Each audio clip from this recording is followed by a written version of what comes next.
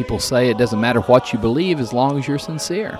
In this, the 56th edition of Sound Teaching, we're going to ask and answer the question, is sincerity sometimes enough, or is it not?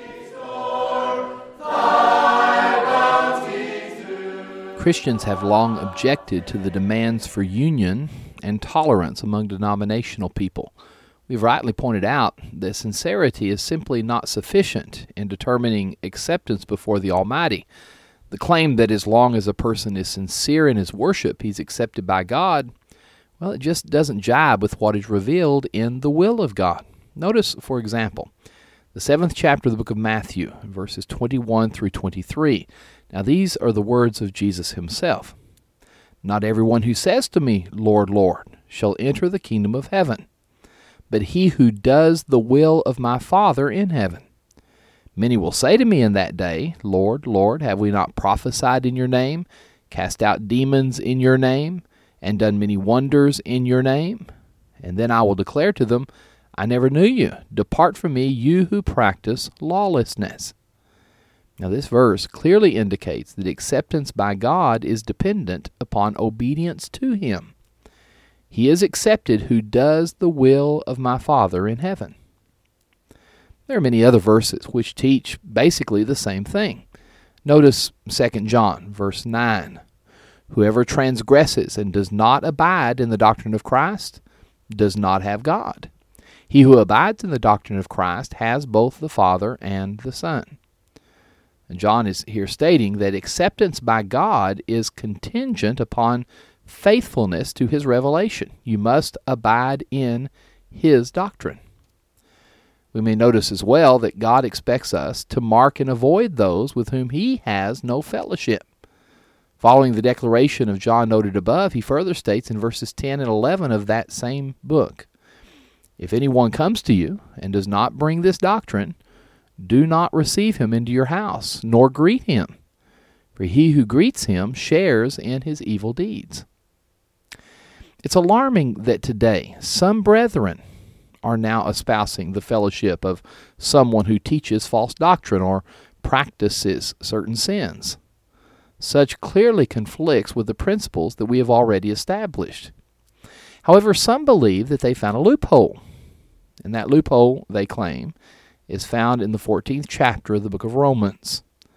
The contention made is that the principles outlined in that chapter, in which we are told in verse 1 of that chapter to receive one who is weak in the faith, but not to dispute over doubtful things, that includes matters of doctrine, matters of sin, things that are wrong.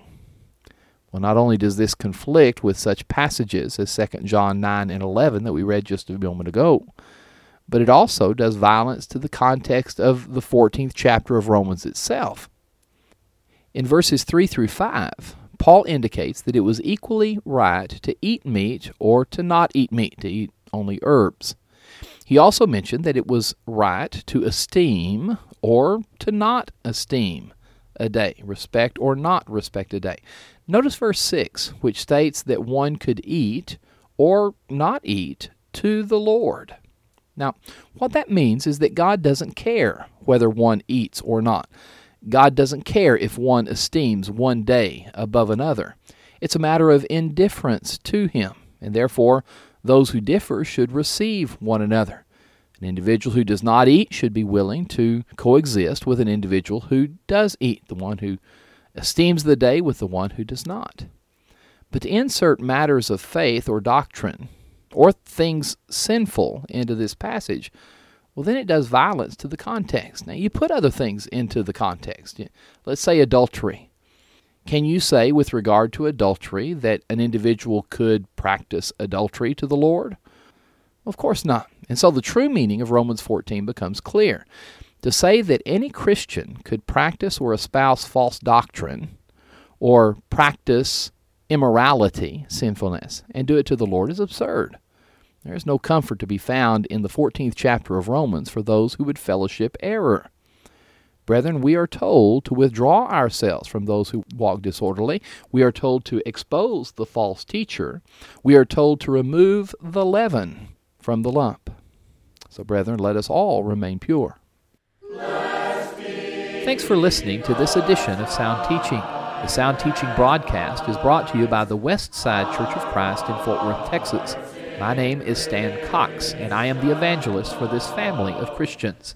For more information about our congregation, or to find much more material for your private study, please visit our website at soundteaching.org.